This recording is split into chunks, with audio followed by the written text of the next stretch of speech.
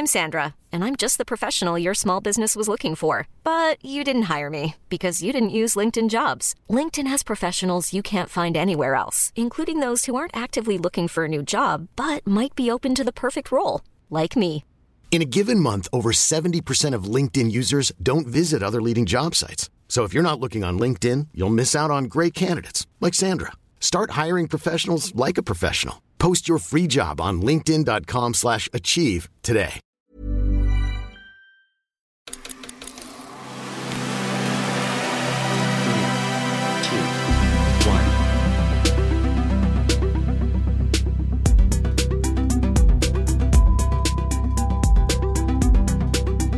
Send my corpse to Avanti West Coast. It's VGC, a video game podcast with me, Jordan Midler, Chris Scullion, and Ethan Lawrence. This week, The Last of Us TV show may have found its abbey, and Ethan Lawrence is taking over the BBC. But first, how we doing, folks? Ethan, welcome back. Thank you very much for having me once again. You're welcome. Now that you're a big shot, big prime time boy, big BBC, as important to the BBC as Doctor Who, do you have to take yourself more seriously now, or can you still make stupid jokes on this podcast? Well, I'm here, aren't I? Despite being a big BBC One primetime hotshot, I still have the full autonomy. This is like when Obama went on jokes with you guys. Good. This is when Obama went on Between Two Ferns with Zach Galifianakis. You know, this you is are exactly Obama. The same as that, and the fact that you have the personality of someone that would drone strike civilians. Chris, how you doing? I'm doing well now. Now that the barbs have started already. I'm doing okay. I'm actually close to death, Jordan. But I'm just tripping like a trooper. I'm carrying on. Like a mild chest pain has got me all but convinced that it's time to renew the will. But it's all right. I'm doped up with various tablets, and I'm ready to go.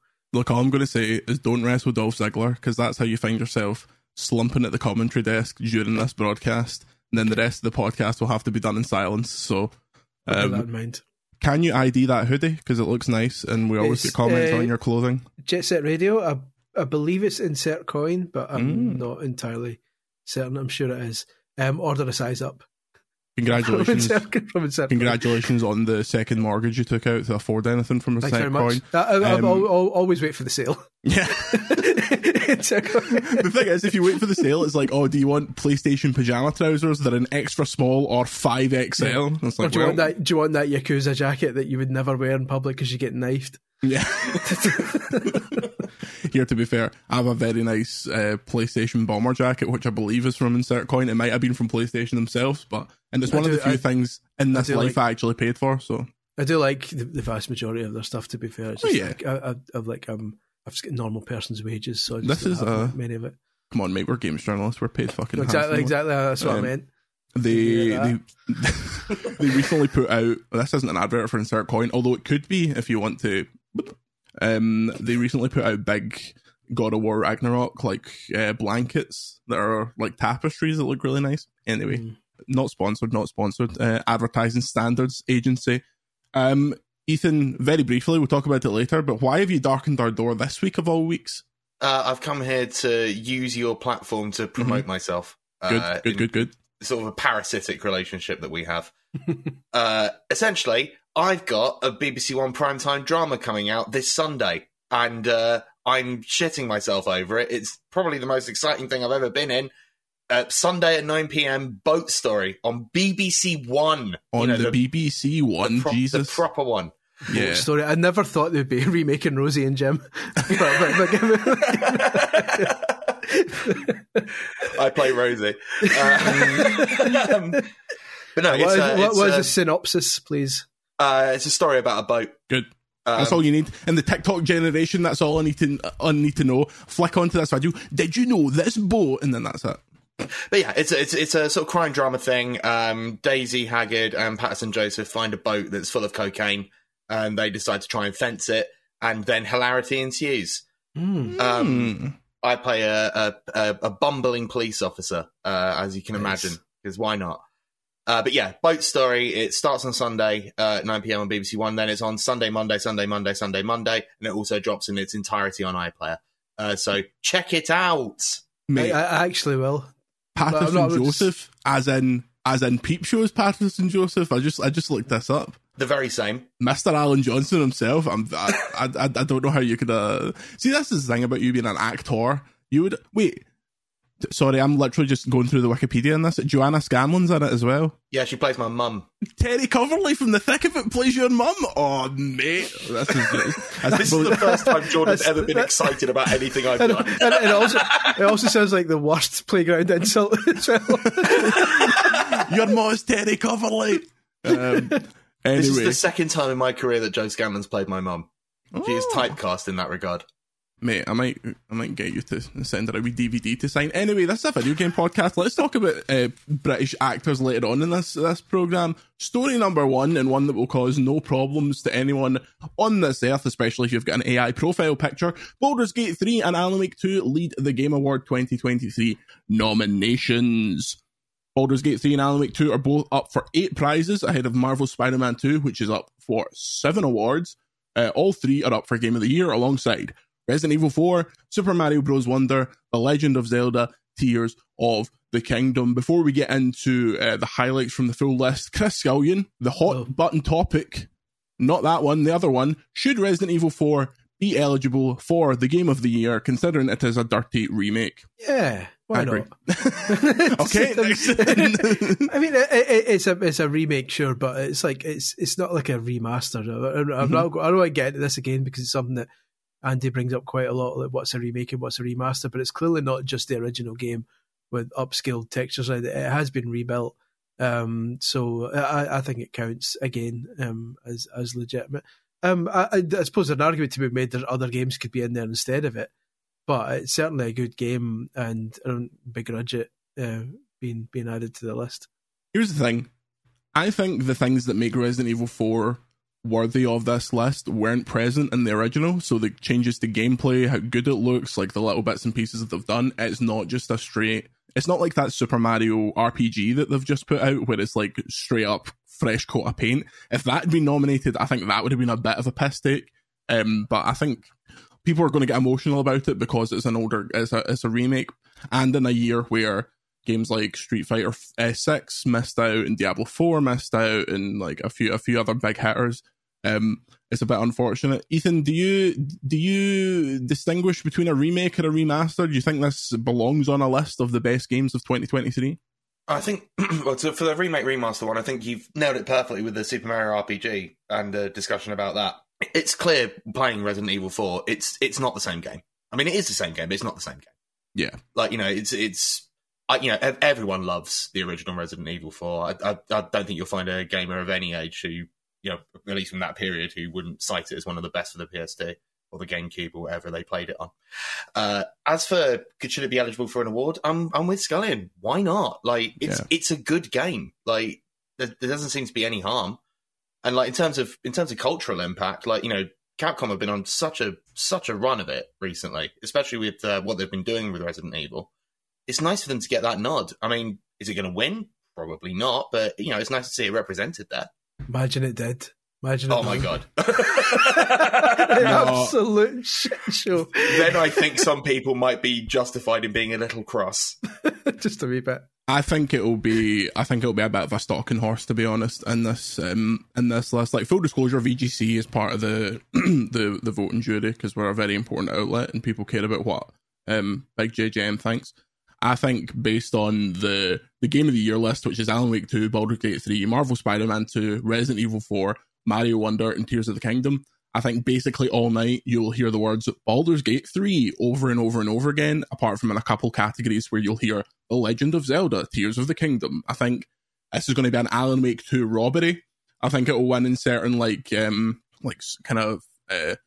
sub categories, like maybe it'll get narrative, it should get score and music, it should get at the same time. Alan Wake 2 is a very journalisty game, and it seems to be one of those games that a lot of people like to champion, and given that a lot of the jury, not all the jury, but a decent chunk of the jury is made up of the game's media, I think Alan Wake might actually do quite well, because it's one of those ones that the press sometimes like to kind of champion and go, this is the game, so it might actually do okay. I've certainly heard more of them talking about that than Baldur's Gate, but I appreciate that Baldur's Gate has also got a pretty hardcore following as well.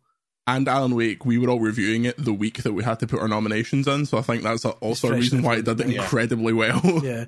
I think we'll all agree that the real controversy is Max Demon One Mazanov being nominated for Best Esports Athlete. Look, I wasn't going to bring it up because I thought it was a bit of a tenuous, I thought it was a bit of a tense situation going on. But in a world where Quackity is nominated for Content Creator of the Year, you're telling me you're backing Quackity? I'm just more surprised that JD Gaming has been nominated for Best Esports Team. Obviously moving on from the JD Sports range. They've had a terrible year. They've had a relegation battle. They're getting Big Salmon and they're getting nominated best esports team. I personally hope that Paco Hydra Rusi-wise wins.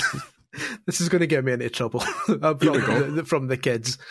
What is best esports coach? What's it? It's the guys that stand behind the Valorant players and go, "Let's go, bro! You shot him in the head. Let's go! Shoot that guy in the head! Shoot that guy in the." I don't know why he's like a GTA 3 NPC. A mob boss.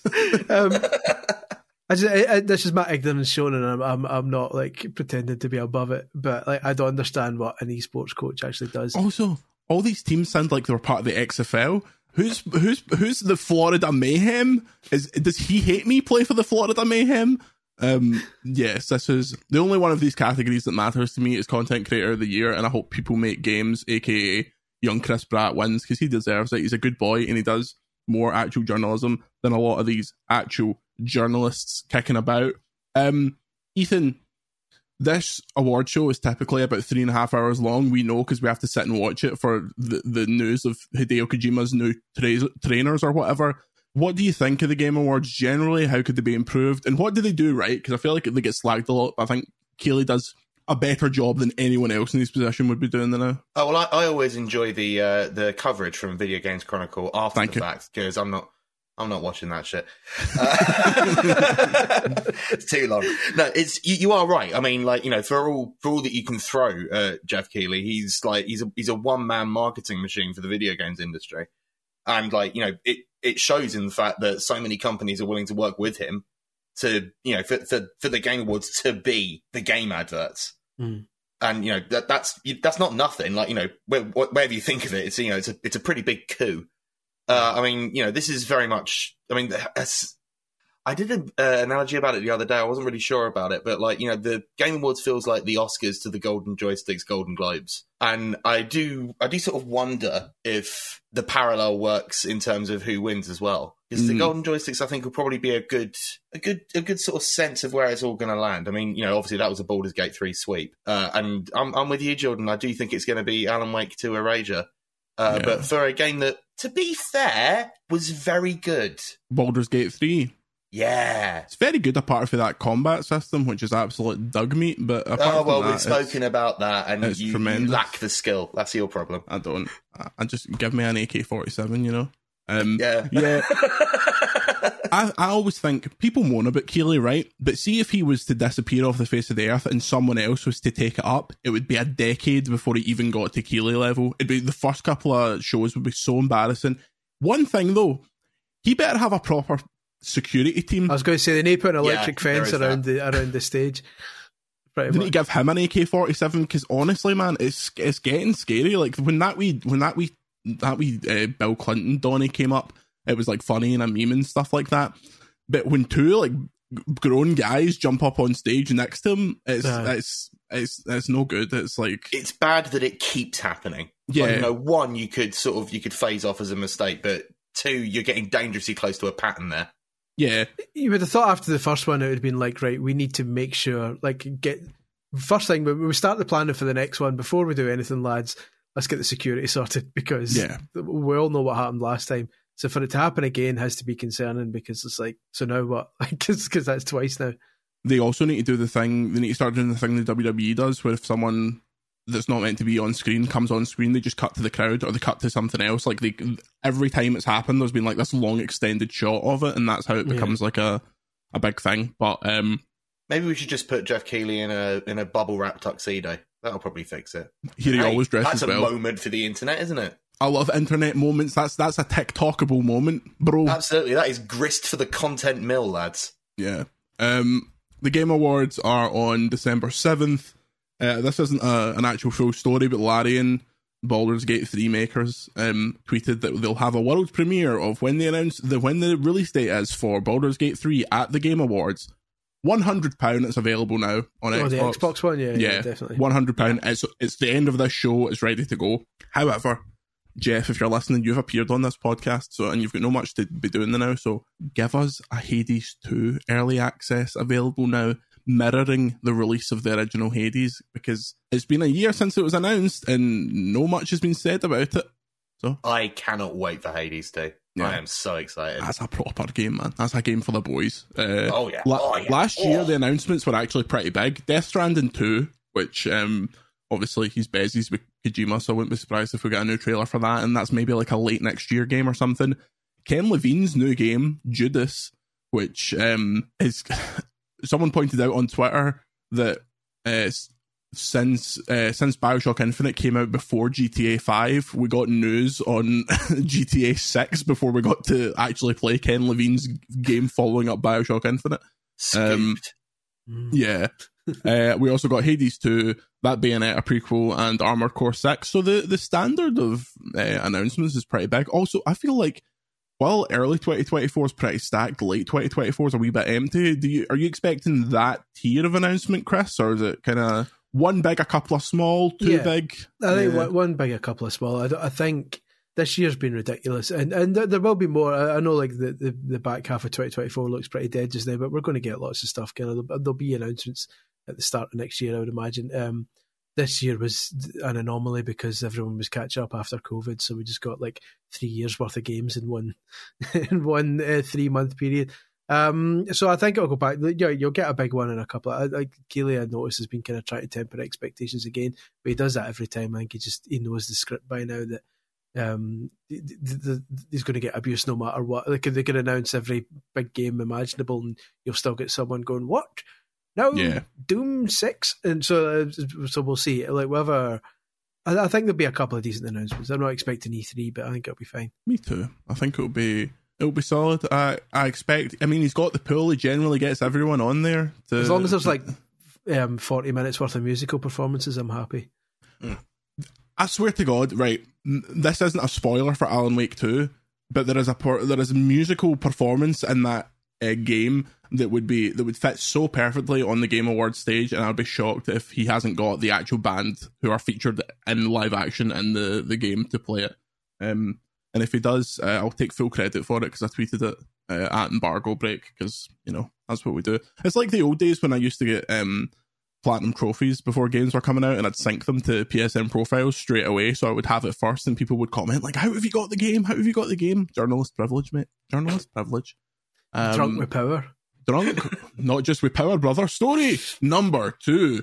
The Last of Us Season 2 may have cast its Abby. According to a report from entertainment reporter Jeff Schneider, he claims that Caitlin Dever is in talks to take on the role of the character. If you're not aware, Caitlin Dever was in Booksmart, which is a fantastic film, and no one will see. You obviously haven't seen because you don't watch films. I love Booksmart. I've seen Booksmart like 5 times. Oh, here we go. Yeah, so we've seen one film. Booksmart is a tremendous film. Love Booksmart Pro. That tier of film I will happily sit through. Funny, good, funny, woke. It ticks all my boxes. How are you about dramas with boats in them? Oh, I love them, mate. I've got news for you. I've literally never seen Titanic. Especially in sort of like a bingeable form as we head into the winter months. Binge ones are the best ones I've found. Binging about barges. Binging boats. I'm always up for a barge binge. Scullion, at least. I'm always up for a barge binge. Scullion's a big binge eater. Earlier this year, that's why I'm at the doctors this week. My chest is compressed. I know, that's why I've got an elephant on my chest right this minute. I can't stop eating wham bars. Earlier this year, Neil Druckmann told The Hollywood Reporter that Dever was one of dozens and dozens of actors who'd auditioned for the role of Ellie in this show's first season and got as far as doing a table read. I could also see her as Ellie. That makes a lot of sense. So Caitlin Dever, potentially cast as Abby. Here's the thing. Caitlin Dever, brilliant actress. I think that'd be a solid choice. However, she's no built. I feel like for Abby, you need someone that's built like fucking Rhea Ripley or someone like that. Like, Ethan, when casting Abby in TLOU 2, do you stick really close to how built she is? Is that important for like the physical dynamic between her and Ellie, or do you have a bit of license? Especially because what's her face? Bella. What's her second name? The last that plays Ellie. Ramsey. Bella Ramsey. Yeah, she's like quite small. She's so yeah. What do you think about this? Well, first of all, I'm disappointed once again to have been passed over for the role. I really did try. I got quite deep into the did you get to the table these read? things happen. I think, you've got enough creative license because this is real life. This is not a video game. So all you would need to do really is, she doesn't have to be absolutely stacked. I like your idea of Rhea Ripley doing it. That's cool. But in a big dirty Australian accent. Oh yeah. Oh, Ellie. Yeah, cobber. No, you don't have to go. Obviously she can spend some time working out down the gym to get toned and looking good. This is a huge show with a lot of money. They can get whatever dietitians. They can afford trainers. steroids. They can afford. Yeah, just some steroid injections and just feed her on a diet of like twigs and pebbles, and she'll get there. I think you don't need to do the screen when it's easy to hide things on screen. Camera angles could even do it. So I think just a little bit of work just to get some tone on there. And then you've got the dynamic there already. Because like you said, Bella Ramsey's quite small anyway, so you don't need to do huge amounts. I think she's going to be very good in the role. I think it's an exciting pick. Yeah, me too. I always thought Florence Pugh was who I would like, but she's like, I say maybe too big for it, but Pedro Pascal's massive, and he's apparently Mr. Fantastic now, so it's a weird situation. But I was very disappointed to be passed over for Mr. Fantastic as well. Yeah. Was Pedro Pascal like big guns when he first signed up though? Well, I know he done Mandalorian, yeah. but it wasn't. You didn't really see his face much. I was about to say that could be anybody. That could be Johnny Binface. Yeah. Although I did look this up because I was curious. He is often actually in the suit, which is fair enough because you wouldn't blame him for just being like, well, it doesn't matter. I can just record it on my phone. It always makes me laugh when you're horror fans, of which I count myself. Always going about who was the best Jason, and it's like, mate, and it's like, I get it. Like some of them have like different movements, but it's like that could be anyone, mate. Like you don't big lad in a sack. I know, big giant guy with a mask on, jumped on. I could have been Jason at some point. I was disappointed to be passed over for the role. So Caitlin Deaver, tubby hockey mask guy running around. That'd be terrifying. I've been stopped for an asthma attack. Caitlin Deaver is 5'1" in real life, and in the game, Abby is 5'9". So that's a pretty big difference. It's big platform shoes, like they used to put on the Undertaker. And look, they did this with Tom Cruise and Jack Reacher. These are all things that can be worked around. Bella Ramsey is like maybe 1 inch shorter than they should just shoot it from a massively high angle, have Bella Ramsey on her knees, like we are shoes attached to her knees, and be like, look how small I am. Or just like have Abby project strong. Yeah. You got creative license. I think they're going to be fine. Honestly, I think given the reception of The Last of Us first series, I think they've got a bit of wiggle room. I agree. I think people really like the show, and I think they'll go along with it. The only in The Last of Us, it depends how far they get into season 2 in terms of like how far into the story of the game. But Ian Alexander, who plays Lev in the game, wants to play Lev in the show, and it's a weird situation because obviously because of the length of time it takes for games to be made.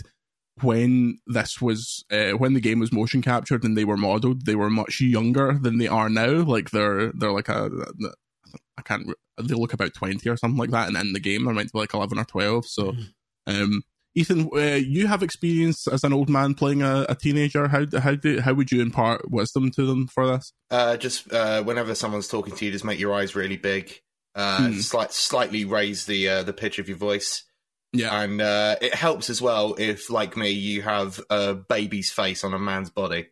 So at which point, just shave your beard and then you're away. That's what you need. Baby's face back. It's just like an episode of Inside the Actors Studio. Yeah. 13 years I've been able to keep this charade up. Oh, speaking of absolute charades, story number 3, Wonder Woman job listing suggests it could be, everybody say it together, live service game. As spotted by WCCF Tech. I've never known how to actually say that. I think if it's WCCF Tech. As spotted by WCCF Tech, a new job ad lists for a lead software engineer - gameplay at Monolith, who are making the Wonder Woman game. Quote, join the Wonder Woman team and help bring the iconic DC superhero to life. The listing looks for experience with helping maintain a live software or product. Obviously, this comes in the wake of big content destroyer of Eater of Worlds, David Zaslav, saying, see all these properties, see your Harry Potters, your Game of Thrones, your DCs, they should all be billion-dollar games on their own. So it made people worry that this would be a Suicide Squad, Kill the Justice League level of, here's your battle pass, +3 to your truth rope, whatever Wonder Woman has. I don't know. That's it, truth rope, that was truth rope. I remember that from the film. However, there is a world in which this isn't terrible, because some single-player games can incorporate live service elements like new content and updating guns, and it's not 5 battle passes and it's not doing your dailies. Chris, are you a cynical man? Do you think this is going to be one of the bad ones? Yes. Yeah. I'm a cynical man. I wouldn't have been so concerned had your man not been given it the biggin last week about it, and that kind of then Big Davey, the big Daisy Zavslav, the big Zavster. After seeing that, I was like, okay. It's weird because it feels like they could. I hope there's time to change their mind if there's backlash to this story, because certainly if they're it's still employing people, especially in a role like lead software engineer, you've got to imagine the game's maybe still not massively far along at this stage. Even though they announced it like a couple of years ago now, but this could have been a one that they could have released with nothing, with no live service stuff, to get a bit of kind of good, get back in people's good books again before they then hit you with another one. So that you feel like they're missing a trick here if it does end up being live service, because nobody cares that much about Wonder Woman. They'll play it and they'll buy it and play through it, but nobody's going to commit to 6 months of Wonder Woman content coming back on to get a different coloured lasso or whatever. Truth rope. Sorry. My bigger gripe is that I think Monolith Productions and Monolith Soft should get together and one of them agree to change their name, because it's too confusing. Because every time I see Monolith Productions, I think Xenoblade, even though... Yeah. So they need to sort that out. That's more pressing to me than... rename the company? Than live service stuff on a game I won't play.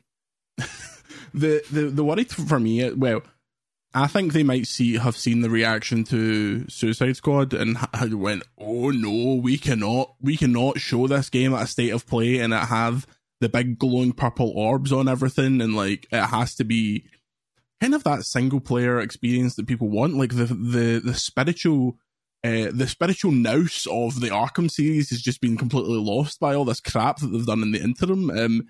Ethan, do you expect companies to see the tea leaves in terms of how sour the gaming kind of audience is about live service and try and pivot, or are they going to, they don't back down, they double down? I mean, not if it's David Zaslav. Yeah. Like, I mean, just I think it was either yesterday or the day before, he admitted that the WGA strikes, that everything they wanted was absolutely correct, and yet he still stood against it. He is... Look, I don't like to wish ill on people. I really don't. Here we go. I do hope that someone pushes David Zaslav into a puddle. Off a puddle of... Because it's... I don't know. I mean, I'm with Chris. This is going to be a big box live service game, and it will come out. It probably won't be finished by the time it goes out. It'll be a buggy mess. Everyone will play it, and then there'll be some very contemplative post-mortems on YouTube as people talk about it. And then what went wrong with Wonder Woman? And then, like 4 months down the line, they'll say, "Oh yeah, you know that roadmap? Yeah, that's not going to happen. We're going to be shutting this down in a couple of months." And then the world will keep turning, and it's a shame that that's what games is now. Here's the thing I don't get, right? Maybe I'm hoping that we're all wrong about this, and it won't be like, because I don't understand how you can live service a game like Wonder Woman. It's got one character. Like, no, I don't see that having multiplayer. I don't understand what there is to unlock other than new outfits and maybe like extra story content. I don't see people committing to, if it ends up being single player only. Have there been many single player games with season pass content that's lasted for a reasonable length of time? It's like, I don't know. I don't see how they could live service it. That's the thing that confuses me. Yeah, I suppose in the last generation, it felt like if you bought a single player game deluxe edition that had the season pass, it meant you were getting like 3 or 4 actual DLCs, a couple of missions or something, but not just new kind of generic stuff. I don't know how these companies that are making superhero games don't look at the massive success of Spider-Man 1 and 2 and be like, okay, that's actually what we need to do. Like, obviously not everyone's Insomniac, and I'm not saying that people can put out games like with that rapidity, but big single player game, like mass appeal, has got the fan service in there without needing to read 500 comics. Like, if that was what Wonder Woman was, and it was like good, and Monolith are a good studio, they can make a good game. The Monolith in Canada, Chris, not the Monolith in Japan. Yes, make sure. But this is the problem, because like for a lot of companies now, it's not about creating a good game experience, it's about recurrent user spending. And like, you know, that's the whole reason the game's designed from the ground up. Like, there's no... Also, I meant to mention this when I was reading the article. There was a little bit at the end that made me genuinely furious. Here we go. Yes. Which is that the new Wonder Woman game is using the Nemesis system from the Shadow of War games. Piss off with that. Go on. Oh my God. Just the fact that they have the copyright to that idea. Oh, it's such a good idea. Let other people use it. I think that's funny as fuck. That's like the funniest thing they could possibly do. Is like put this legendary mechanic in this mid-ass live service game. Yeah, well, while you've got the corkscrew in my hand, you might as well give it a twist, mightn't you? I wonder if that would ever stand up in court. Like if someone just did it and they tried to take them to court. Like, imagine the bad PR that would like rain down on. I suppose Zaslav kind of get worse. He's like proper WCW at this point. But then, you know, they could just say it's not called the Nemesis system; it's called the Enemy system, and it's, you know, it's completely different. I played a bit of Shadow and Mordor on a plane last year, and the Nemesis system is still really good, and it's still one of these things that you can't quite see the inner workings. Like, you play enough games and even great mechanics, you can see how they work under the hood, but there's still a wee bit of magic to it. Like, you're just like, I'm in the middle of the battle, and then the camera swings round. Like, I never played it, but I see a lot of people go on about it. Is it really just no more than you batter somebody and they go, "I'll remember you," and then like they come back like later in the game and you go, "Remember me." Kind of, but it seems to be more reactive than that. Like, it's just it seems so organic, and I like what Jordan said. I don't know how much work went in behind the scenes and how much, you know, voice acting and everything like that and everything that went into it. But it just feels so organic. Yeah, it's like it'll be, some of them will reference how you killed them the last time, and there's like certain, they all have like fears and stuff like that. So if one of them's fear of bees or something stupid like that, and you killed them with bees, they'll come back and be like, "There's no bees around here for you to kill me with this time, man, filth." So when what happens at Wonder Woman, the guy will turn up and go, "Oh, I look who it is, her that hurt me in the arse with the truth rope." You may have shot me in the head with a purple shotgun with plus 10 attack damage, but now I am back. But now I've got a pistol with plus 12 green damage. So get it up, you Wonder Woman. Get it up, yeah. We should make the game. We should be game developers. Yeah. It's easy. More reasons why we should be game developers after this break. Even on a budget, quality is non-negotiable. That's why Quince is the place to score high-end essentials at 50 to 80% less than similar brands. Get your hands on buttery soft cashmere sweaters from just $60, Italian leather jackets, and so much more. And the best part about Quince, they exclusively partner with factories committed to safe, ethical, and responsible manufacturing. Elevate your style without the elevated price tag with Quince. Go to quince.com/upgrade for free shipping and 365-day returns. Hiring for your small business? If you're not looking for professionals on LinkedIn, you're looking in the wrong place. That's like looking for your car keys in a fish tank. LinkedIn helps you hire professionals you can't find anywhere else, even those who aren't actively searching for a new job but might be open to the perfect role. In a given month, over 70% of LinkedIn users don't even visit other leading job sites. So start looking in the right place. With LinkedIn, you can hire professionals like a professional. Post your free job on linkedin.com/achieve today.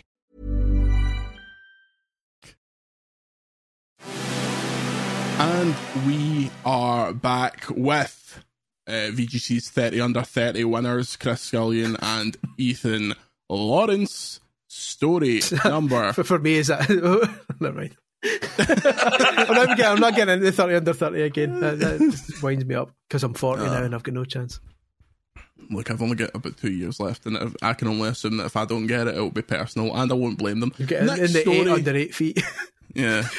Tiffany & Co. releasing a line of Pokemon jewellery costing up to £29,000. This will be a fun invoice.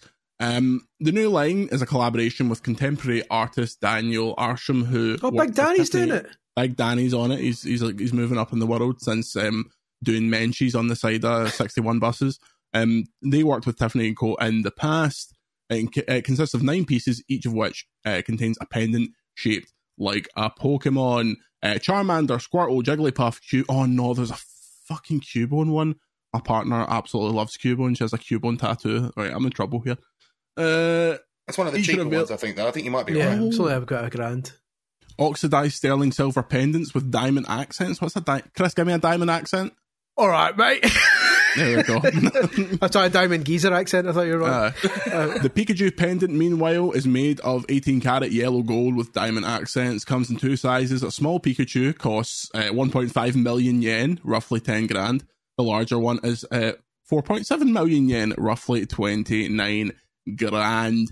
The best thing about this is they come in absolutely brilliant wee Tiffany coloured Pokeballs, which I think look really nice. I wish they sold them on their own, because I would get one of them. Did you know that Tiffany have a copyright over that specific colour? Is that sounds weird, because they call it a Tiffany blue Pokeballs, yeah. Tiffany blues. Did you also know, this is the Game Boy Encyclopedia knowledge coming in, my wee fact boxes. Did you know that in the 90s Mattel tried to trademark Barbie Pink, but never actually successfully did it? So a lot of the games say at the start that Barbie Pink is a trademark, but it isn't. So, that is actually interesting. There you go. Look at that. That's a reason to buy those books. Exactly. Where can we get that book? All bookshops, good and bad. All bookshops. Okay.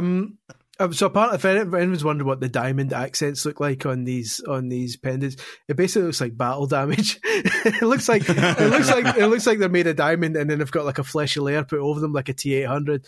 And somebody's hit them with like a scatter shotgun, and like bits of their flesh have peeled off, and there's diamond underneath. That's basically what they look like. Ethan, what's the most you've ever spent on jewellery? With fiver. I'm not a jewellery guy. No? I'm not an accessories guy. I'm very very straight down the line with those sorts of things. Just it's an honest trait. Jeans, it's an honest trait. You know what you're getting. Yeah, absolutely. Yeah, I've got. I think I've told this story before, but I've got.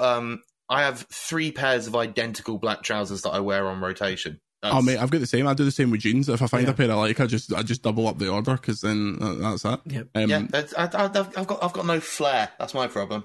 Well, what do you walk on, Chris? That's poor. Chris, you've got a lot of sovereign rings for your time at the Orange Lodge. I do. How often do you wear them? I do, exactly. Anytime you punch someone's face, you can just read their history on their forehead. If you know your history. Very good. No, I'm not very much. I'm not really a jewellery guy either. I'd spend all my money on just constant branded T-shirts and jumpers. Good. Speaking of branded T-shirts and jumpers, Pokemon have really they're really making their money this week. Last night I got an email saying that they've done a collaboration with APC, which is like a clothing company for the States, and for a denim jacket with a wee Pikachu on it, it's £280. And it's already sold out. Could they not just do a collaboration with Elizabeth Duke or like Georgia Asda, just to give somebody else a chance? Like they did it with Uniqlo for a while, and that was good because it was reasonably affordable. But yeah, that Xavi stuff's okay, isn't it? It's not bad, but like, even then, like Xavi are chancers as well. Sorry if Xavi are going in 2-footed.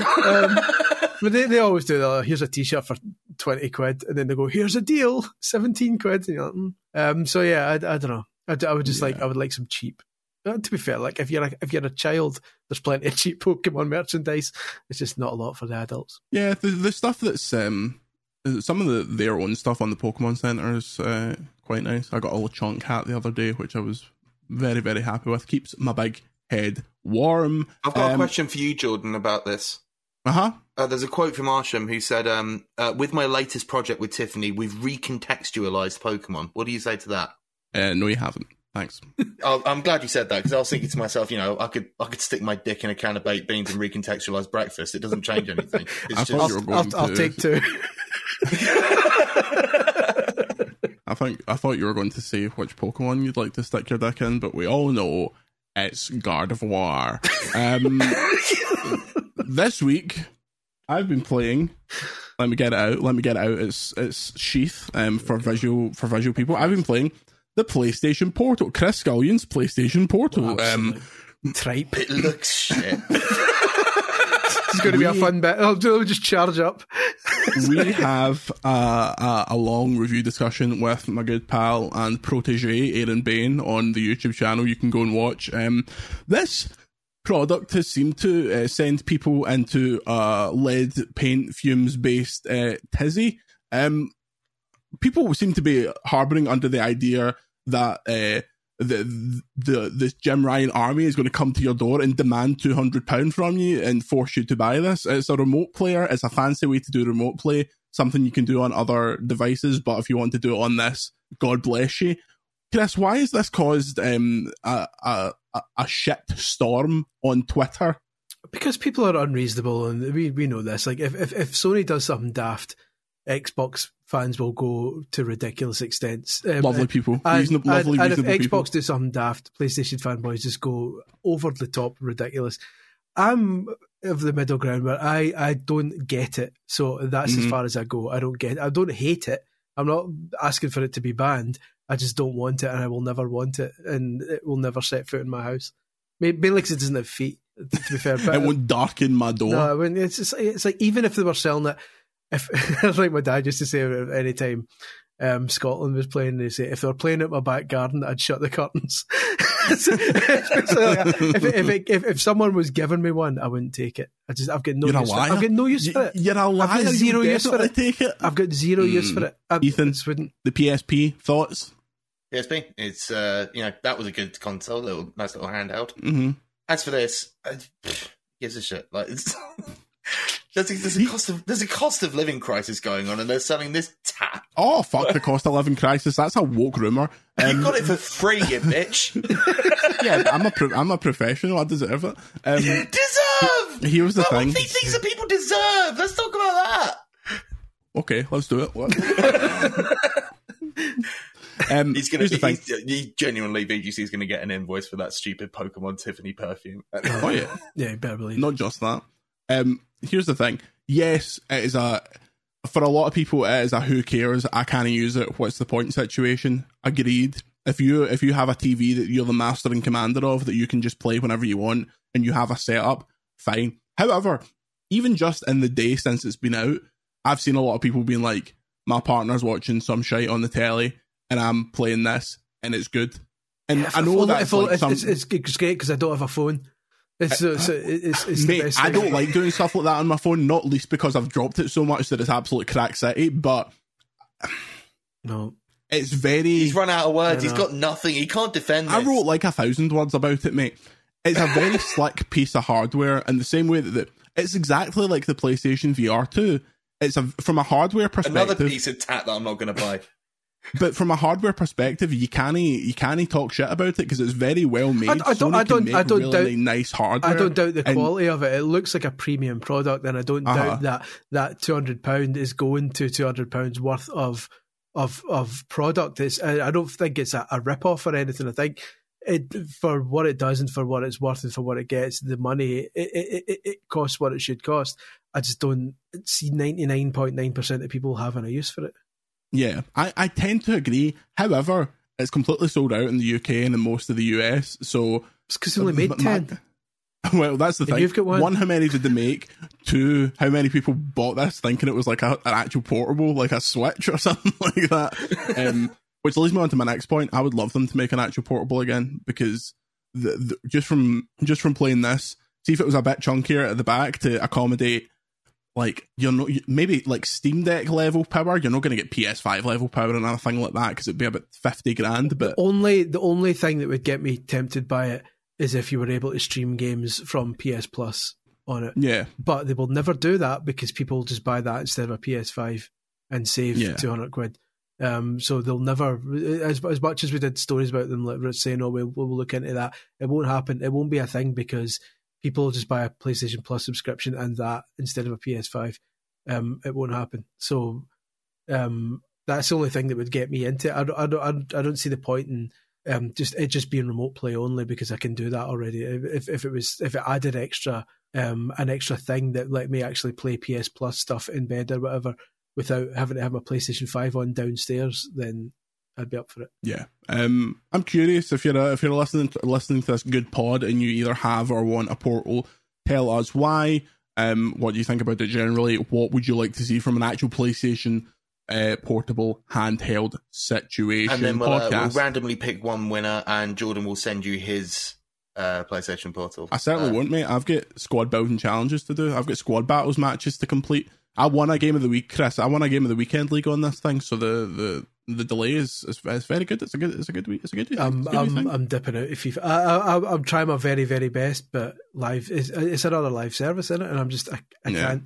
I'm losing track. It is my live service. It's the only one I do, really. So and even me, Johnny FIFA, I just got to the point where it was Sunday night there, and I was like, I'm away to London tomorrow. Can I be bothered sitting and playing 20 games of the weekend league? And I just didn't bother. And then the next day I was like, okay. Which is that's exactly how it breaks. As soon as you miss one of your appointments and you don't care about it, that's the spell has been breaks.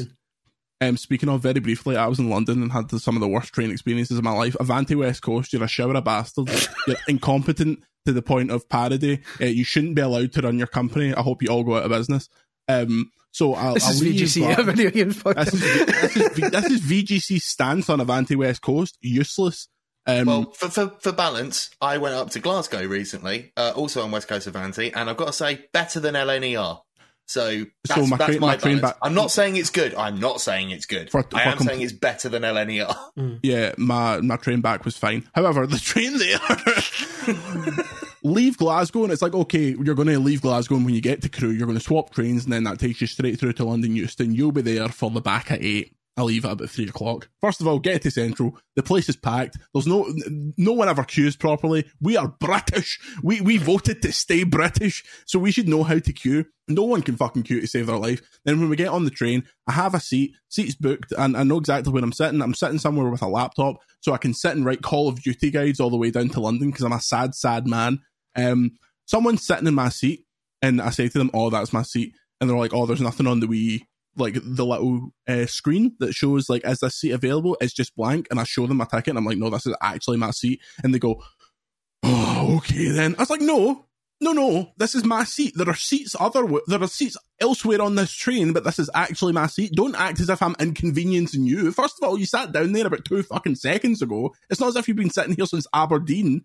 That was bad enough.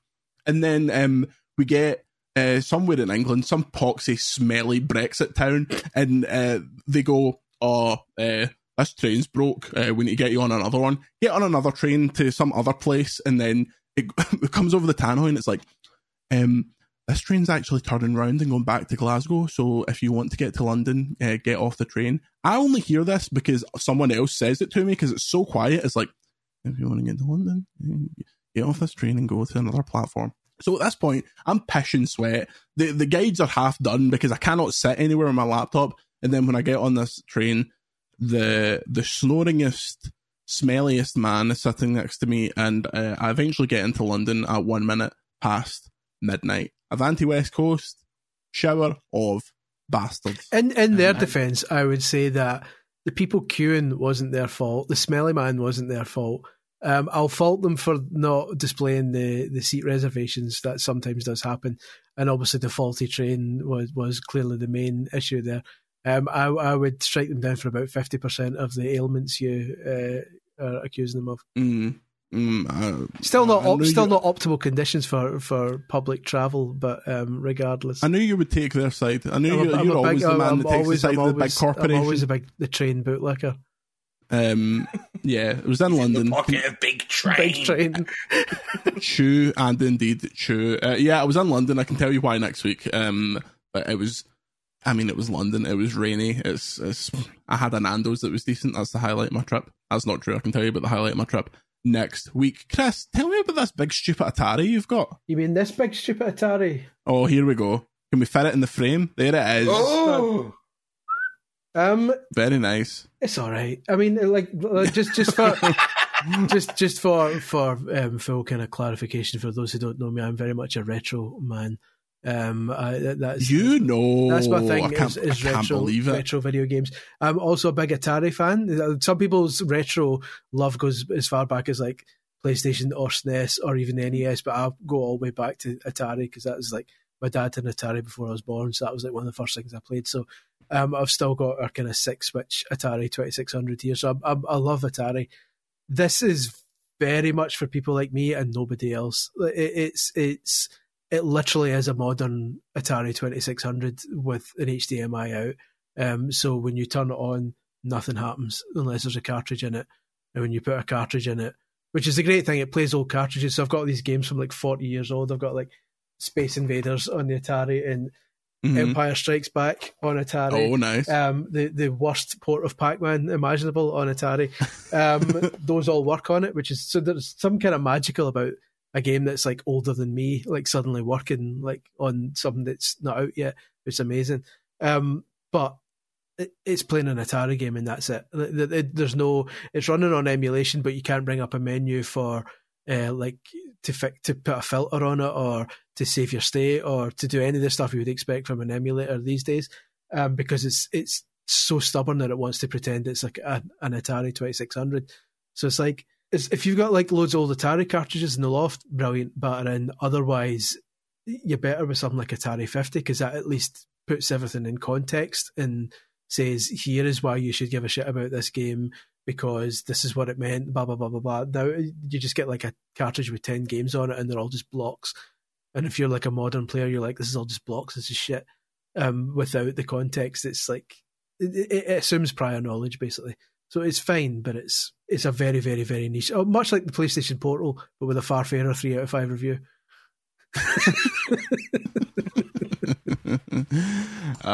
Can the Atari play Bloodborne, you fucking bastard? Ethan, we spoke about it earlier in the show. Tell us more about Ethan Lawrence's Big Boat Bonanza. That's his name as well. This was something that I shot last year while also doing Horrible Histories. It was a very busy time of my life. But yeah, Boat Story, it's a drama for BBC One. It's Two Brothers Productions, who are the people behind The Tourist. If anyone watched that. I pretty much covered it at the beginning. Daisy Haggard and Patterson Joseph in the lead. I'm also hanging around at the back there, as per. But I've seen episodes 1 and 2. It is, I will pre-warn people, it's quite weird and extremely graphic. Hell yeah. I have no idea how the BBC One audience are going to react to it. But we will see. People turn up for Two Brothers stuff, so we'll see. But I think it's absolutely, well, based on 1 and 2, I think it's brilliant. Are you involved in any of the graphic stuff, or do you discover the graphic stuff? I'm not going to say. That would be a spoiler, Chris Scullion. I shan't be drawn on it. Okay. I shan't be drawn. I suppose we're going to have to tune in to see, aren't we? You're going to have to bloody watch this side. Make sure my aerial's pointing in the right direction. Yeah. Oh, yeah. Set up your VCR. I look forward to getting a very threatening letter from the license fee people saying that you don't have a license fee. Why are you watching this programme? They'll be like, I know, mate, it's fine. I text the star.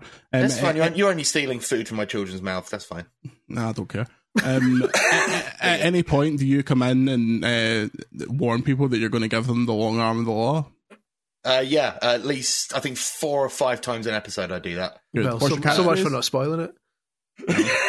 I'm a journalist, mate. I get to the heart of the situation. I ask the questions. That the not like you, Scully. His catchphrase is "Don't eat those beans." Ethan's scenes were the only ones that were filmed in front of a live studio audience, so every time he says that, everyone goes, "Hey!" Like I said, it's very weird, very jarring. Everyone in the audience is nudging each other, saying, he shagged those beans. That's the joke. It's funny because he violated Hines. What time can we watch your bean shagging exploits? So the first episode comes out on this Sunday, which is the 19th of November. Correct. Why are you asking me? I don't choose. As the 19th, Sunday the 19th. Remember, Sunday the 19th. So that's 9 p.m. on BBC One, and then episode 2 comes out Monday, 9 p.m. BBC One. And then it will keep doing that for 3 weeks. In addition, it will drop on the iPlayer in its entirety, I think, day and date of the 19th. So if you don't fancy waiting, if you're more of a binge kind of character, you can watch it that way as well. So yeah, very exciting. Thank you for giving me the opportunity to promote it without being too mean to me. Mate, we just called you a binge shagger for most of it, so I wouldn't worry about it. You can expect a full review on VGC. Chris will be on that, doing it episode by episode, full breakdowns, a full special podcast, talking boats, which I'm looking forward to. Coming soon. Boats. Another great Acast production. Can I say any more this week? Yeah, I've got about 20 minutes worth of Evercade discussion if you want to hear that. Let's all just sit and listen to it. Okay, let's just listen. So basically, as I'll set up the new Evercade spin-off handhelds, the Super Pocket, they're coming out soon. Look at that. They're very nice. There's one that's got Taito games on it and one that's got Capcom games on it. And then there's a cartridge slot in the back for Evercade cartridges. So people might not be familiar with Evercade and the like. So I had a chat with Sean Cleaver, who's the managing kind of director of Evercade, and had a chat about it while trying my very best not to make it sound like an advert. So I have provided 20 minutes of audio roughly, which will now be bolted onto the end of this podcast in a haphazard manner so that people curious about the retro scene may listen, and people who aren't interested can flick me the Vicky V's and put it off now. But I hope you stick around because it's a nice wee chat. Flicking someone the Vicky, I've not heard that in a wee while. I like it. There's something good about that, although it feels a bit it feels a bit Brexit, it feels a bit West Ham. And also, this is much more and also powerful. That means like peace in some places as well. So like people do it in like, I don't want to say Japan because I think Japan still do peace the other way around, but I think like doing it like that actually still counts as peace in some places. I'm just not sure where. Peace and love. I'm warning you with peace and love. No more fan mail. Okay, let's get out of here. We've got places to be. I've got boats to go and write about, and I've got very, very, very, very, very, very briefly. I went to a gashapon shop in London and got this little Kirby. He's a car. This is a video feature. Kirby, can you see that? Car. Yeah, he's like he's a little car. He certainly is a car. I can confirm that's a car.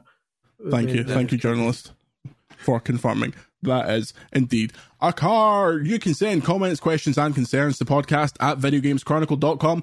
I sat and talked to the Second Wing Gang, aka Yahtzee himself. It's on YouTube. It's also on this podcast feed.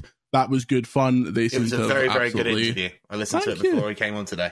I appreciate it. He had his wee dog underneath. He was talking the entire time, like just rubbing his wee dog, and I was like, okay, I respect him. He's a respectable man. Not his 17 years of work, just the fact that he has a dog. Check that out on YouTube. Go and check out the Second Win guys. Although they don't fucking need it at this point. They're making about £1 billion a month on Patreon. So good job, Gamers Group. Absolute belter there. VGC_news on TikTok. Follow me on Twitter at Jordan Midler. Follow Chris on Twitter at Skelly1888. Follow Ethan on Twitter at Conservatives. So we will be back next week with what I was down in London doing. Thank you to Grant Kirkhope for the VGC podcast theme. Say goodbye, Chris. Goodbye, Chris. Say goodbye, Ethan. At Ethan D. Lawrence, boat story. Boat story, boat story, boat story. Stick around for our extended interview, and we will see you next week. I am here with Sean Cleaver, the marketing manager at Blaze Entertainment. Sean, thank you very much for coming on the VGC podcast, even though, let's face it, you're just here to punt some stuff.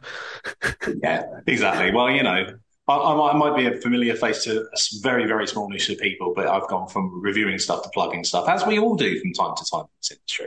Absolutely, the vast majority of us like ditch the journalism game at some point and move on to the PR game, which no, I've not made the jump yet. How are you finding that? Do you enjoy it? Oh yeah, no, there's a lot of transferable skills, I think, in the creative aspects of what you do with writing and what you find about the games and the way that you interact with them, that you kind of do the same when you're marketing them and doing PR for them as well. So there's a lot of ability to apply yourself creatively to what you do, which is what we kind of always did from journalism and writing and critique and anything of that. Yeah, absolutely. Well, we are here today to discuss the Hyper Megatech Super Pocket, which almost sounds like a Street Fighter name. There are two of those, and anyone watching on the video podcast, I'm now holding them up to prove that I have actually... As am I. Oh, I came prepared, of course. Both dual fisting. There's a Capcom edition with, I believe, 12 games on it, and a Taito edition with 18 games on it. These, obviously, the Taito one's got like Space Invaders, Bubble Bobble, New Zealand Story, that sort of thing, and the Capcom one's got your Street Fighters, your Final Fights, your Mega Mans, well, one of each, not multiple ones. What was the thinking behind releasing these kind of standalone handhelds? Well, we've done quite a lot of work over the last 4 or 5 years in the retro gaming space, from Atari to Evercade to everything else that we've produced. And our focus has always been on physical and recreating that physical classic gaming experience, as we've done with Evercade. And what we found as well is that there's a space in the market effectively for these kind of smaller devices that have what people remember and what people like as built-in games, but also have that curation of the odd thing that you maybe didn't know, which, you'll find a little bit more of on the Taito Super Pocket, and you probably will do the Capcom one. Yeah. But there's an element of that being a market that's kind of been unaddressed for a while. There's a lot of $30 to $40 devices that exist that are 1 or 2 games of a familiar franchise, and that's about it until you get to effectively what Evercade is at about £100. So we knew there was a space in the middle where we could bring what's missing from those smaller and lower end of the market devices with the quality that we've been able to produce on Evercade, and with the stuff that it's that old conversation, isn't it? When you get home from the arcade and you play a game and it's like, oh, it's not like the arcade version. And we basically said, well, we can do that now. Yeah. So let's bring it in at this point. Yeah. So are you kind of basically targeting, excuse me, a completely different audience to Evercade then, which is why it's a different brand instead of calling it like the Evercade Go or the Evercade Pocket or something like that? Are you like targeting a completely different audience? Yeah, absolutely. I mean, one of the things with retro gaming, and I mean, as you know, being a very keen historian around retro games, is that there is various different niches of various different people who like various different things. As we said, Evercade's mission being more about the physical and the experience and the nostalgia that we used to have for that, has become its own kind of behemoth and ecosystem now. So to then introduce something completely different in that space kind of goes against what that brand does, what it kind of stands for, and the audience is curated. And that's not to say that any of these products are not available for anybody. I mean, everybody can pick up a Super Pocket, everybody can pick up an Evercade, and the two will eventually Venn diagram into each other for some people. Yeah. But the main point of it was there's a lot of people who like retro games, love retro games, or certainly arcade games especially, that will always have the memories of Street Fighter 2 and various different titles like that, but just won't have the time, the effort, the ability, or the care to really invest in a more expensive solution, a quick-to-play solution, or anything that involves collecting a lot more different things. So having something that's sort of like in your hand, no fuss, no drama, kind of became its own brand of its own making, really. It became its necessity for it to be its own thing so that the message doesn't cross and dilute, and we're able to bring our expertise then to retro gaming in general, and not just we can do one thing, we can do this thing. Yeah. This is like the first of my annoying questions. Obviously, if the Super Pocket is aimed at I don't want to say I hate the word casual, so like less kind of... I have a different term for you on that, and it's called short-term play. Oh yes, it's very buzzwordy. It's very buzzwordy. But it's the thing. It is a dirty word, casual, and it's not about that. Because when we think about casual games, and mobile gaming especially is described to this a lot, what you're actually talking about is being able to enjoy a game, fulfilled in that game for a very short period of time, like a commute, like on the sofa or anything else. And it could be anything up to 20 minutes to an hour. And that's not casual because people are playing these regularly. And as we've seen from all the stats that we get from Yuki, they're some of the most diverse in who plays them and how they're played. Mm-hmm. And it's not really casual, it's just a shorter form of gaming. Yeah, absolutely. But essentially, so these Super Pockets, will they have stuff like firmware updates, or is that stuff that's not kind of on the cards for the plan is the audience? Well, the plan is that we wanted to make them completely able to be used as they are, which they are. And there's always going to be, with any kind of mass production thing, something that we might be able to change, or we might be able to improve the experience, or we'll get feedback. So we've kind of built in a system much like the original Evercade had, which was you connect it via USB to your computer, you download and install it, and it will just flash up the new stuff in there. Okay. And that'll be fine. And it'll be mainly for very essential bugs and fixes, or something, that's cropped up, that we've missed in anything. But can I make one request, just as an absolute idiot? It's to be very niche, because there's probably not a lot of people who do this, but I do. When I was playing Street Fighter, every time I've ever played Street Fighter on a console, I've always mapped the strong buttons to like the face buttons. So the option just to reassign my controls would be nice, but I appreciate that. I mean, it's one of the things. Yeah, it's one of the things we looked at and we decided not to bring initially to this, and I don't think we've got any plans to bring it. But we'll, of course, get feedback of it's not the buttons I remember, and it's not the way, because the form factor changes and stuff like that. I mean, one of our main points on those kind of things is, can you hit Hadouken easily? The answer is normally yes, even in hyper fighting, which is, I think, the hardest Street Fighter 2 game that there is. But yeah, I mean, it's one of those things that we didn't really intend to bring it, and Street Fighter is probably the only game built into any of these devices that really has more than 2 or 3 controls. It might be one of those things that maybe we bring a couple of like presets or something like that if we've got the ability to. It's not currently planned, but with feedback and everything else, and if the call for it is large, then it's certainly something we'll look at and investigate. Cool. Obviously, Hyper Megatech is the brand, and Super Pocket is a product in this brand. Does that mean we can expect more Hyper Megatech stuff in the future? Unequivocally, yes. Okay. And will that mean more? Is that more Super Pockets or like other stuff? Yeah, the plan is to do more Super Pockets in future. We're hoping that as a brand that becomes a bit of a line that we can attach to arcade and possibly some non-arcade things that come down the line.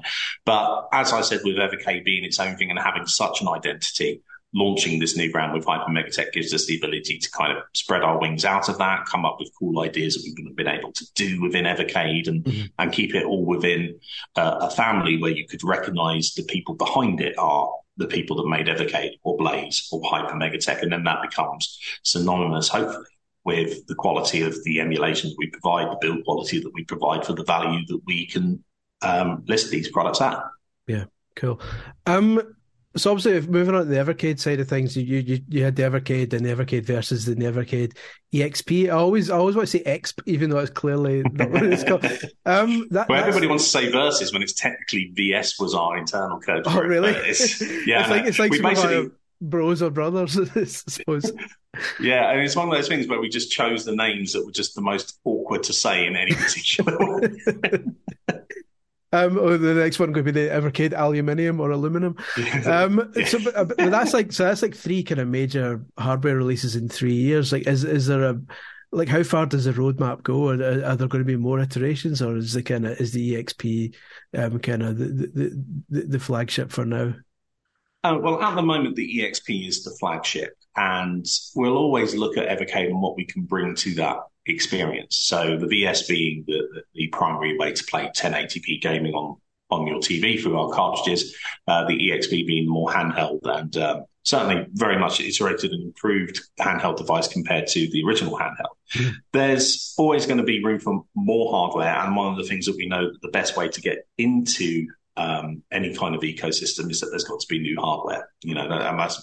We talk about modern consoles having a mid-cycle refresh. I mean, half of that is probably to just get a lot of those people that had missed or wanted to cross the streams from one console to another and bring them into their ecosystem. So at the same kind of time, there are plans for the next 2 to 3 years on software and hardware for Evercade and Hyper Megatech. EXP is still going to be the primary, certainly, because it is the core experience of which most people play, we've discovered. And it's going to, potentially iterate, maybe have special editions or anything else like that. We're always keeping everything open to what really people want out of our devices as opposed to what we can provide.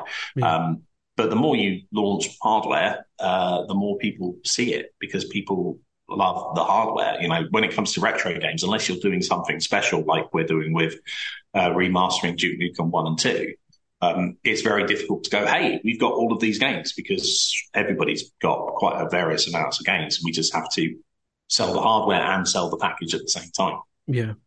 With the current Evercade systems, it seems pretty clear there's there's a ceiling as to what kind of systems it can emulate, because obviously it seems like PlayStation is about as far as it can go power wise.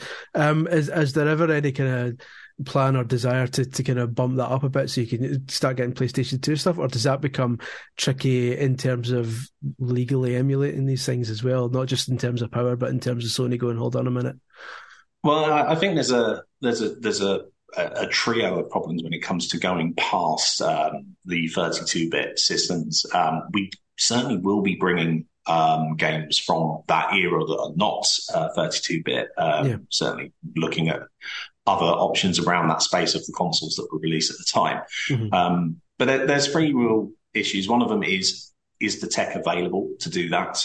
And is it available at a price that, can be mass produced to that point of view and actually have that kind of quality? I mean, a lot of devices out there at the moment are £300 to £400, maybe £100 to £200 in trying to emulate PS2, GameCube, and a lot of that era stuff. Yeah. And even then, it's hit and miss about what's supported, what's not supported, given the volume of the library.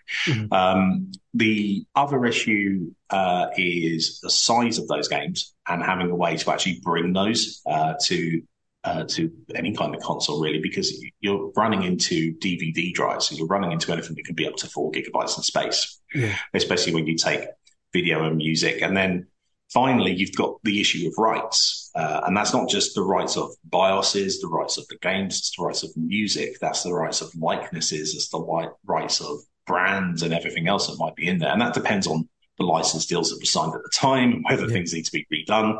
I mean, obviously, we've just had a new RoboCop game. And, I think we could probably all imagine that there's going to be a lot of issues with rights as to who gets paid for what at what point in that. So you do start straying onto harder territory, certainly for a third party like ourselves, to go and license a lot of these games and be able to have a technological way to bring them. It's a lot easier for somebody who owns the games already outright. So, Konami doing the Metal Gear Solid collection, it's obvious it's going to be easy for them to bring those games. But, from our side, it makes it a little bit more tricky unless you're completely got everything that you need from a partner licensing wise, as we can probably tell from the last 30, 40 years of games preservation. It doesn't really exist that well, does it? Speaking of licensing and preservation, obviously, like you say, a number of these games from the past had licenses or kind of endorsements attached to them, and there've been some kind of Evercade titles that have had to be tweaked a bit to remove those. Obviously, the Pico collection had quite a few. I think it had Barkley Shut Up and Jam became Hoops Shut Up and Jam, and Mike Ditka was dropped from Power Football, and I think Brutal Sports Football became Beast Ball. Does a tiny piece of your heart break every time this has to be done? Because obviously the whole point is preservation, and on one hand you want to make these games playable to the people who remember them back in the day and maybe don't care if the name's changed, but on the other hand, any kind of slight tweak to it is instantly not making it the original product. Is it a kind of tricky balance? It is a tricky balance, and I think certainly with the Evercade audience, there's an air of understanding of why that can't happen for a lot of things. And as you say, image rights, name rights, and stuff like that will often crop up in a lot of these games. And the fact that a company like Pico has been able to bring back so many of these games without that licensing and have them working is actually a good testament to preservation. The actual games themselves and the experience of them is still there. I wouldn't say it necessarily breaks my heart in any way, shape, or form, because what it does is it evokes that nostalgic tick in your brain where it just goes, oh, I do remember when it was that and it was cool. But you also remember certainly 16-bit outside of name on the box. You're probably not going to see a very accurate representation of Charles Barkley when you're actually playing the game, for example. It's like that. It's more about the gameplay experience at the time. So you kind of get wrapped back into that in a way as well. I mean, there's obviously some things that are locked behind licenses that, we can't get or we struggle to get or we'll try and get. And a lot of this, when it comes to licenses, even for stuff that's licensed, is just right place, right time, not just for us to the publisher, but the publisher to us as well, if in their interest to do it. Yeah, so no Shaq Fu anytime soon? Possibly, who knows? I mean, and that, just rename it Basketball Fu. Just think about. Here I was thinking you were going to shout out WWE games at me. Oh no, that's I know that's an odd starter right away. There's absolutely no chance. So there's like 45. Although I don't know how many people would want like an LJN collection anyway, given the general. You would be surprised given the amount of. Although I'd imagine the LJN is the biggest non-starter anyway, considering pretty much every game they released was licensed.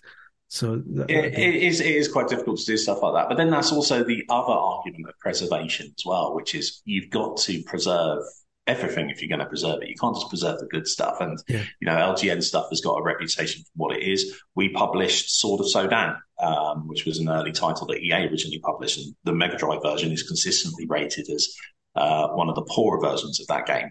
But there's fun to be had there and for people to play it. And you can't curate a collection or do these things without saying, well, here's some of the things you probably don't remember, or here's the thing you probably rented and wish you could have taken back. But now's your opportunity to actually get into it, or now's the opportunity to understand a bit more about it with the hindsight of 30 plus years gaming or whatever it is that somebody has. I mean, you're talking to the biggest Night Trap fan on the planet, so you're preaching that they converted. Like they all Night Trap did the full 180 of suddenly becoming cool because of it, And exactly. There are other games out there coming out that have got exactly the same treatment. So. They all count. Finally, I think there's 45 cartridges out just now. I don't know if that's the exact number. Yeah, we're going to hit at the end of this month, so the end of November, as we're speaking, 51. Excellent. So that's basically 51, I think, across all of our devices. If you count bonus games, built-in stuff, and not including the Super Pocket, there's well over 500 games in that whole ecosystem, which is a far cry from the 10 cartridges we started out 3 years ago. That's a decent chunk. How, obviously I'm not expecting you to announce brand new, unannounced things, but how, far ahead have you got, planned for unannounced stuff? Is there, are there deals done for, a long time in the future, or maybe 6 months in the future? What does the kind of roadmap confirmed look like? We kind of go at least one full year into the future with an air of another couple of years. So, for example, if we've got a collection where we have more than one collection, we'll try and spread them out over those 2-year periods, so you're not overwhelmed with them within a short space of time. So there's always going to be a little hangover of a deal that we originally signed on when that game then comes out later. But we always try to work a year, partly for our development cycle, production cycle, shipping cycle, forever. With these things that we need to give a good amount of time for these things, but also as well so that we can make sure that we've got something secure for the future. I can say that we have. We've said publicly, I think about 90% of 2024 is signed, sealed, delivered, or contracts in hand. I think they're a good mix of what we like to always bring, classic home console games that everybody loves, arcade greats, indie gems that we find by helping the homebrew scene bring itself up to a place where it can be physically published and enjoyed by a group of hungry people that want more new games. So there's definitely more of the same with the volume turned up a bit in 2024. And that's saying something given that we've got Duke Nukem coming out in less than a few weeks. Yeah. That's crazy. Finally, obviously everyone has the dream game they'd love to see on something like this, and but I don't want you taking the easy way out by saying Nintendo stuff, because we know Nintendo stuff will never happen and stuff like that. But realistically, is there a title in your head that you would love to see on there that in some day in the future may actually be possible and isn't a non-starter? Oh, well, all of the Super Mario games. No. I mean, I'm always going to go to my go-to things of Outrun. It's one of my favorite arcade games. It's one of the games I collect personally. So, I'd love to have some of those. I'd love to get some of the Bullfrog stuff, if there is a way to get that in future, and some of the early Codemasters races. I'd love to see more strategy come to Evercade, and that doesn't necessarily have to be a particular game or anything that's getting more publishers on board that did a lot of stuff. And I also think I would quite like to bring more games that weren't necessarily known or big in Europe. So we managed to do that with the Renovation Collection, where we had games like IRS, Soldies, El Viento, and games that a lot of people loved and importers loved, but they were never released in Europe. They were only released in the US and Japan. So our release was the first time those games have been officially released in any capacity in Europe. So I'd love to be able to bring more games that were region specific, even if they do or do not need translations into people. Because there's so many retro games. There's so many. And, I would love to bring out Outrun, but in the meantime, there's a lot more that I enjoy that I could bring. And I think everybody on our team has their own love from different generations, be it home computer, be it 16-bit, 32-bit, and even the fact that we can do games natively now where we're doing modern indie games that we can, engine depending, bring to Evercade. It opens up the doors to a lot more possibilities. Awesome. That's a very nice way to end this conversation. So Sean Cleaver, Marketing Manager at Blaze Entertainment TM, thank you very much for coming on the VGC podcast. Thank you for having me.